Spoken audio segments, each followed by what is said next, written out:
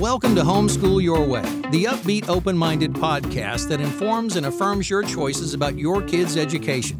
We'll provide a buffet of ideas to inspire you to homeschool your way, because your way is the best way. All of the content on the Homeschool Your Way podcast is provided for informational purposes only and should not be taken as medical or legal advice. The views expressed by the hosts or guests of the show are not necessarily endorsed by Bookshark. Welcome to Homeschool Your Way. My name is Jana Cook, and I am the community manager of Bookshark and your guest host. For those who are wondering, Jimena and Didi are taking a short break so they can work on season 2 of Homeschool Your Way. They can't wait to get back to you. Are you having a hard time getting science experiments to work at home? Why do the how-to videos make it look so easy? Does it feel pointless to try science experiments just to fail? We hope to make science at home a more positive experience after you've listened to this episode of Homeschool Your Way. First, let's take some time to talk about self-care. Self-care can be as simple as a special piece of chocolate, a quiet bubble bath, a quick walk around the block, or anything that brings you joy. I have a friend that takes her ice cream in the bathtub every Sunday night and watches a show. Now, that's way too many moving parts for me, but she enjoys it. My self-care is taking my husband grocery shopping on a Friday or Saturday afternoon. We typically grab lunch, run a few errands, and then knock out the groceries. I consider this self-care because while I could manage it alone, I love spending time together. Let me know what self-care looks like for you. Go to bookshark.com/podcast and leave a comment. Are you ready to start making science work at home? Well, I'm ready to share this discussion with Amy Ratliff. This is taken from a virtual event sponsored by Bookshark. I want to welcome you, Amy. Thanks for being with us today. Thanks for having me, Jana. So tell us a little bit about yourself and what you do at Bookshark. Sure. So I've been with Bookshark for, I think, about 3 years now. And a lot of what I do is edit, write, design a lot of the curriculum for Bookshark. I work with a team of people. So all of us have our own different roles of picking out new books, writing new questions and assignments to go with them. And I've just been enjoying getting a taste of a lot of different parts of designing our curriculum. And I'm excited to be here to share about some of my experience with homeschool science today. Now, you've been immersed in Bookshark science for the last couple of years. Is that correct? That's right. Yes, I've been working on a lot of new science programs that we've been trying to release. So we, a few years ago, released a history of science program that incorporates some history books telling the story of science. It's called The Story of Science by Joy Hakeem, along with a series of science labs to go with that. So I worked on that for a little bit. And I've also been working on helping revamp our curriculum to be a standards-based curriculum, which should be released in the near future. Wonderful. Well, that does make you our expert in the room because I am not immersed in science the way that you are. I think the burning question that I have as a homeschool mom is how to make science work at home. I've heard through different forums and on our Facebook that, sometimes science experiments just don't work, even when you feel like you're following the directions to a T. So maybe you could speak to us parents about maybe some of the reasons why it's not working, and then give us some tips on how to keep it going until we get the right result. Yeah, that's definitely something that I hear too. And it makes sense because when I was growing up, I attended public school and our science teacher had all of these perfect science experiments set up for us with all of their expensive equipment and exact measurements. And they've practiced the experiments before to make sure it all goes perfectly well when they demonstrate for the students. But unfortunately, as a homeschool mom, you don't have access to all of the expensive equipment, and you're just going off of a list of instructions. Now, often those instructions are very well thought out and written by people who have gone through the experiment a lot. And so when you see those kinds of experiments being done by science teachers in classrooms, you think, at least I grew up to think, science always works perfectly all the time. But the answer is that's actually not true. There's actually 1,000,001 variables that go into every experiment ever. And if anything is slightly off, it can throw the rest of the experiment off. So I think that that's one of the reasons that doing science at home can be more difficult, is because you expect it to go well. And if anything goes slightly off, you're like, why is the science not working? Why is science not perfect? And it's because there's just 1,000,001 variables and something's changing. From personal experience, I know if I think about when I'm cooking in particular, if I don't have a certain spice, I can improvise, right? Like you're talking about variables. And I feel like sometimes as parents, we are more prone to improvise when we need to understand that if you change any of those variables, you change the outcome of the experiment.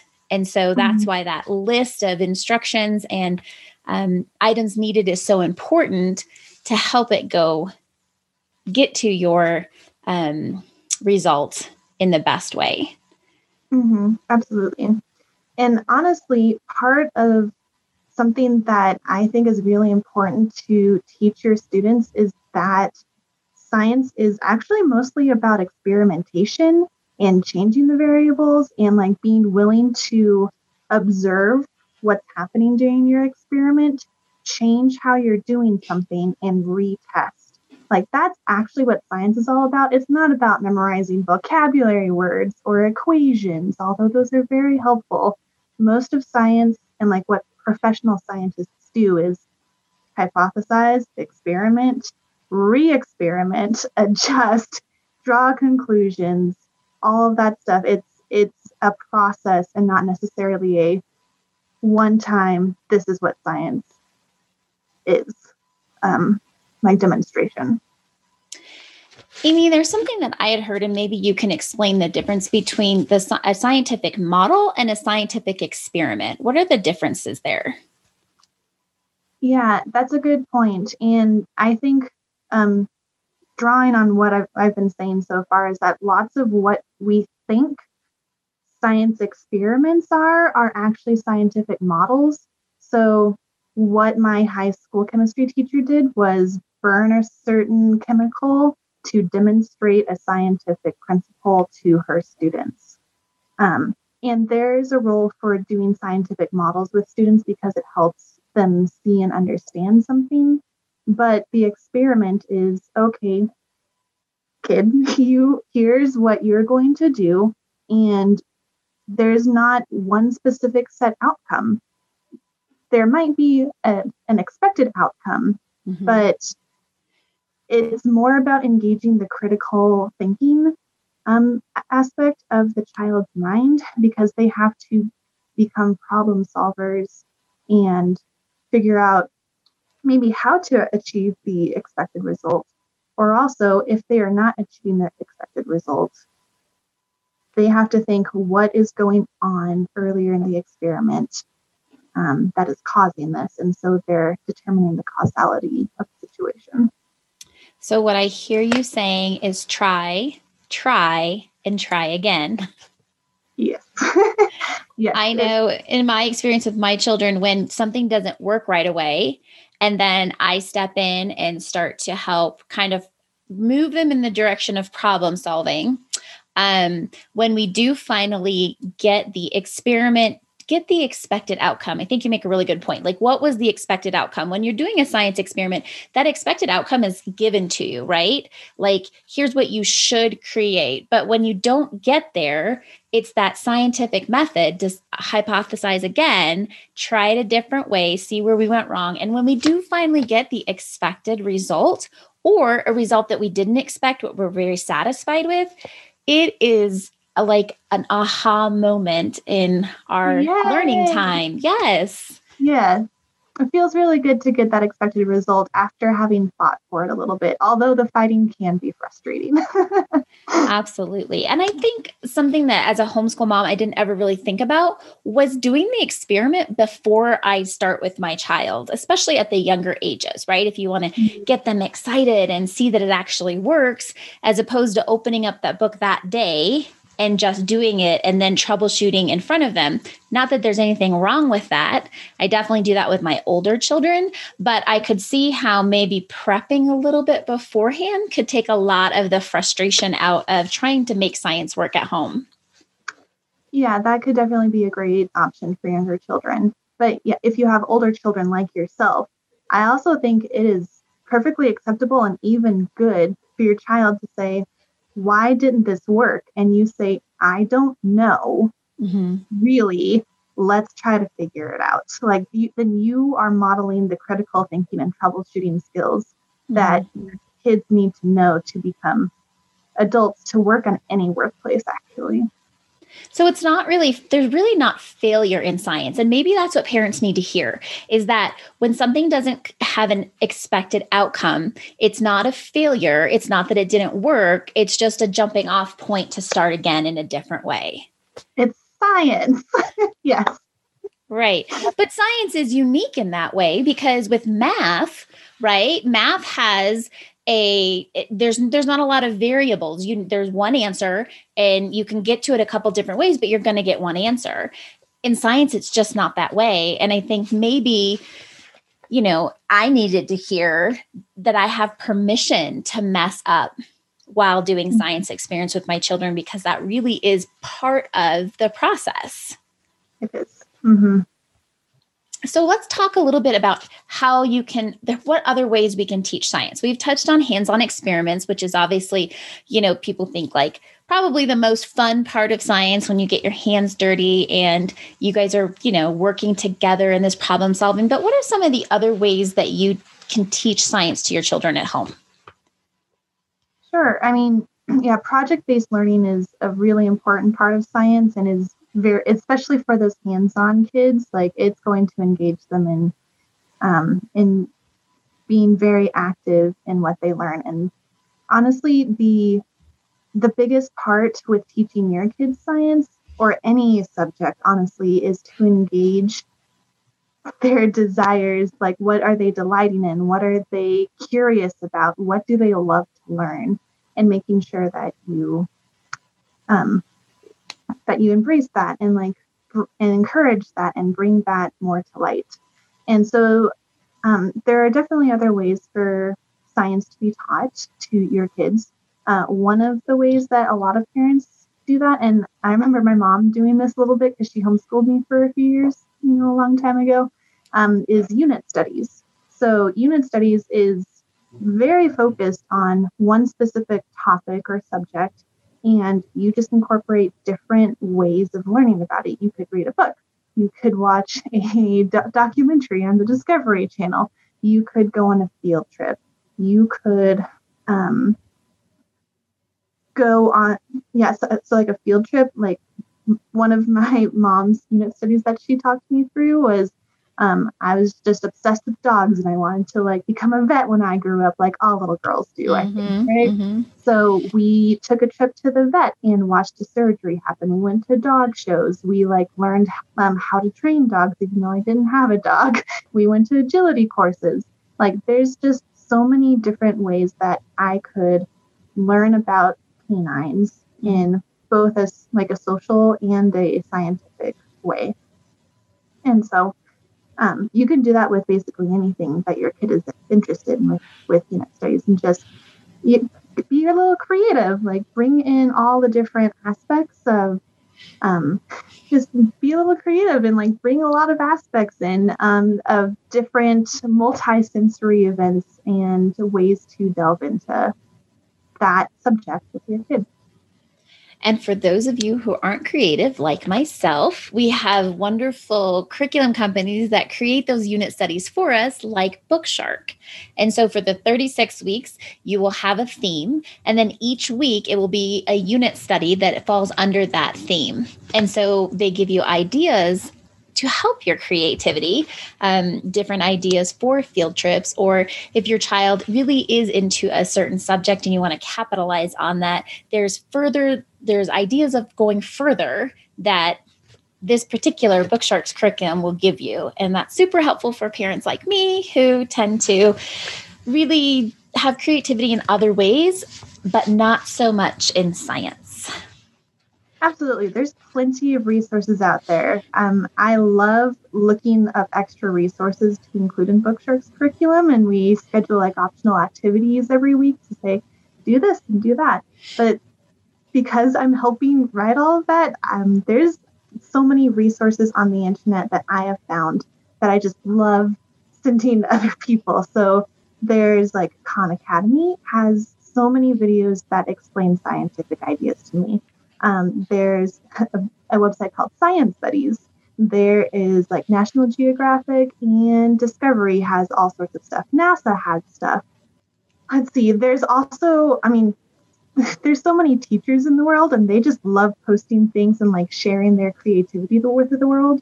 So you can find many unit studies on Pinterest or on websites like Teachers Pay Teachers. There's just so much out there that if you just do a simple web search for what you want your child to learn, you will definitely come up with a lot of resources. And you can piece them all together, or you could go with Bookshark, who pieces them all together for you. Well, that's definitely what I did, and it has worked well. Here's a word from our sponsor. Hey, Jimena, do you ever take a break from your regular curriculum, like to do a fun field trip or a unit study? Oh yeah, I do that all the time. I love to mix things up. Well, I know your son loves science. You should check out the new unit study from Bookshark. It's all about volcanoes, and it's free. Ooh, free. I like that. Yeah. Just go to bookshark.com/freebies to see this new unit study and all their other free offers. Well, my kids are too old for this since it's for grades 3 to 6, but it looks exactly like something we would have loved to do. And it's literature-based like all of Bookshark curriculum. So, there's a book you'll need called How Hot is Lava? You can probably get a copy from your library. The free unit study tells you which pages to read each day and then provides vocabulary words, discussion questions, activity pages, hands-on activity ideas, a YouTube video playlist, dictation passages, art study, and more. Wow, that's a lot of great stuff. And I love that it's a 2-week study. That's a perfect length in my opinion. You get to dive deep into volcanoes and then you're done. Absolutely. It's a no-strings-attached offer from Bookshark for grades 3 through 6. Just go to bookshark.com/freebies to request your PDF. Before we jump back into my discussion with Amy, I would love to hear what you are reading. To share, go to bookshark.com/podcast to leave a comment. How many of you listen to audiobooks? Now, I enjoy multitasking. So if I am driving, cleaning, cooking, or crocheting, I love to be able to listen to a book at the same time. Now, I have attempted to read The Great Gatsby several times throughout my years with little success. I decided to listen to the audiobook instead. And while I enjoyed the story, I was left with sadness for all the characters in the end. Perhaps that's why it took me so long to read it. And maybe that's why it's considered a classic of its time. Let me know what you're reading. Amy has more to share about science and helpful homeschool tips. All right, we've covered hands-on experiments. We've covered unit studies. What about this idea of living books to learn science? Living books is another great way to learn about science, especially if your kid is into reading, or even if they're not into reading, but you want to encourage them to love reading. So living books are usually written in a way that almost tells a story about science. And there's a lot of them out there. Like we mentioned earlier, The History of Science by Joy Hakim is a few examples of living books with science that I really like, because you learn about the scientist's life and how their discovery fit into the overall scheme of the evolution of science for the past, couple thousand years. But there's all sorts of living books out there that also appeal to kindergartners and very young children all the way up to adults like you and I. And those are all also listed out in the web on the internet where you can find all of the living books that just really engage your student by teaching them science in the course of a story. I think that in this day and age, when we're so used to our children being entertained, we have this beautiful option of entertaining them with a story, and they might not even realize that they're learning about science. You know, you mentioned there's picture books that will tell, the history or a story about a certain scientist as they're making their scientific discoveries. And so now you're engaging your child in this story, but you're also teaching them the foundations of that particular subject in science. Mm-hmm. Right. And some parts of science lend itself very well to story. So, for example, when Mendeleev was experimenting with his pea plants and seeing some plants were white, some plants were purple, some were tall, some were short, and experimenting with all of the genetics of the plants, one of the best ways to learn about that is to go through the story with him to determine, this and this make this parent and this parent make this child, this parent and this parent make this child, instead of just saying, well, there's dominant and recessive genes, and so you just got to learn that, kid. It is much more engaging to learn about genetics as Mendeleev experimented. I think that's something that I've discovered over the years of homeschooling with my children is that science really is very engaging. Like I've learned with math, homeschooling my children, that it's everywhere. Science is everywhere we look, right? We don't look at two flowers next to each other and immediately think about dominant and recessive genes in the genetics part of it, but we can observe the differences. And so if we just teach our children to kind of turn on that natural curiosity and maybe ask those questions just in a natural setting, we just talk about how much Bookshark is about the natural approach. And I think science is, again, one of those subjects where that really works well. If you see your child curious about something, if you know to just ask a question in a certain way, which it doesn't have to be a scientific question, right? Why do you think that one is taller than the other one? Or, you just engage in these conversations, they're learning science. They may not be sitting down with a textbook going over, it's exciting to kind of get the word out for parents, especially when there's been some fatigue in the last year or so with trying to figure out what you're using to educate your child or what it looks like now to educate your child at home, that I think as a parent, we can get overwhelmed and just kind of not think outside the box. And so I hope that this talk is getting parents excited about science themselves, and that excitement will spill over when they're doing it with their children for sure. I hope so too. I like science, and I hope that everybody's able to engage with science with a critical thinking mind, yet encouraging, curious, going to go after the end answer kind of mind. So if you had an opportunity, which we do now, to just talk to some parents who are maybe struggling at home with science, what would some pointers be from you as a product development standpoint for these parents? What is your hope and desire as you're putting these unit studies together for these parents who are going to be using them? Good question. Well, one thing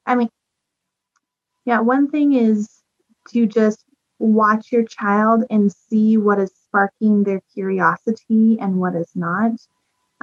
Obviously, all children should eventually know everything or a good foundation of science. But if they're really loving one specific subject over another, it is okay to put aside your main program. And it's more important to engage their love of learning than to follow some schedule or reading plan or to push through a book or an experiment that is just discouraging them. It is okay to not follow our plan. It's okay to make your own. So that's one thing. And the other thing is to have perseverance, because it is more difficult to make experiments work well at home. It's okay to be humble with your kids. Say, I don't know. Let's pick ourselves back up after this failed experiment. That's not actually a failed experiment. To try again and again and again. Like the real scientists throughout all of history had to try so many times to get their experiments right. And if you're following an experiment plan, the good news is that there are people who have gone before you to put that together and give you like stepping stones to make your way through it. But ultimately,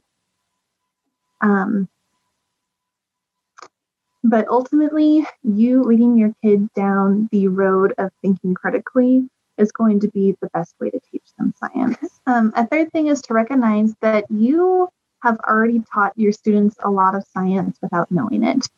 Teaching them about gravity and falling down, teaching them that watering flowers makes them grow, teaching them that adding different things to your cooking recipe is actually a different form of chemistry. There's everything that you see around you is science. Everything that your student is learning ultimately can be broken down to be some sort of science.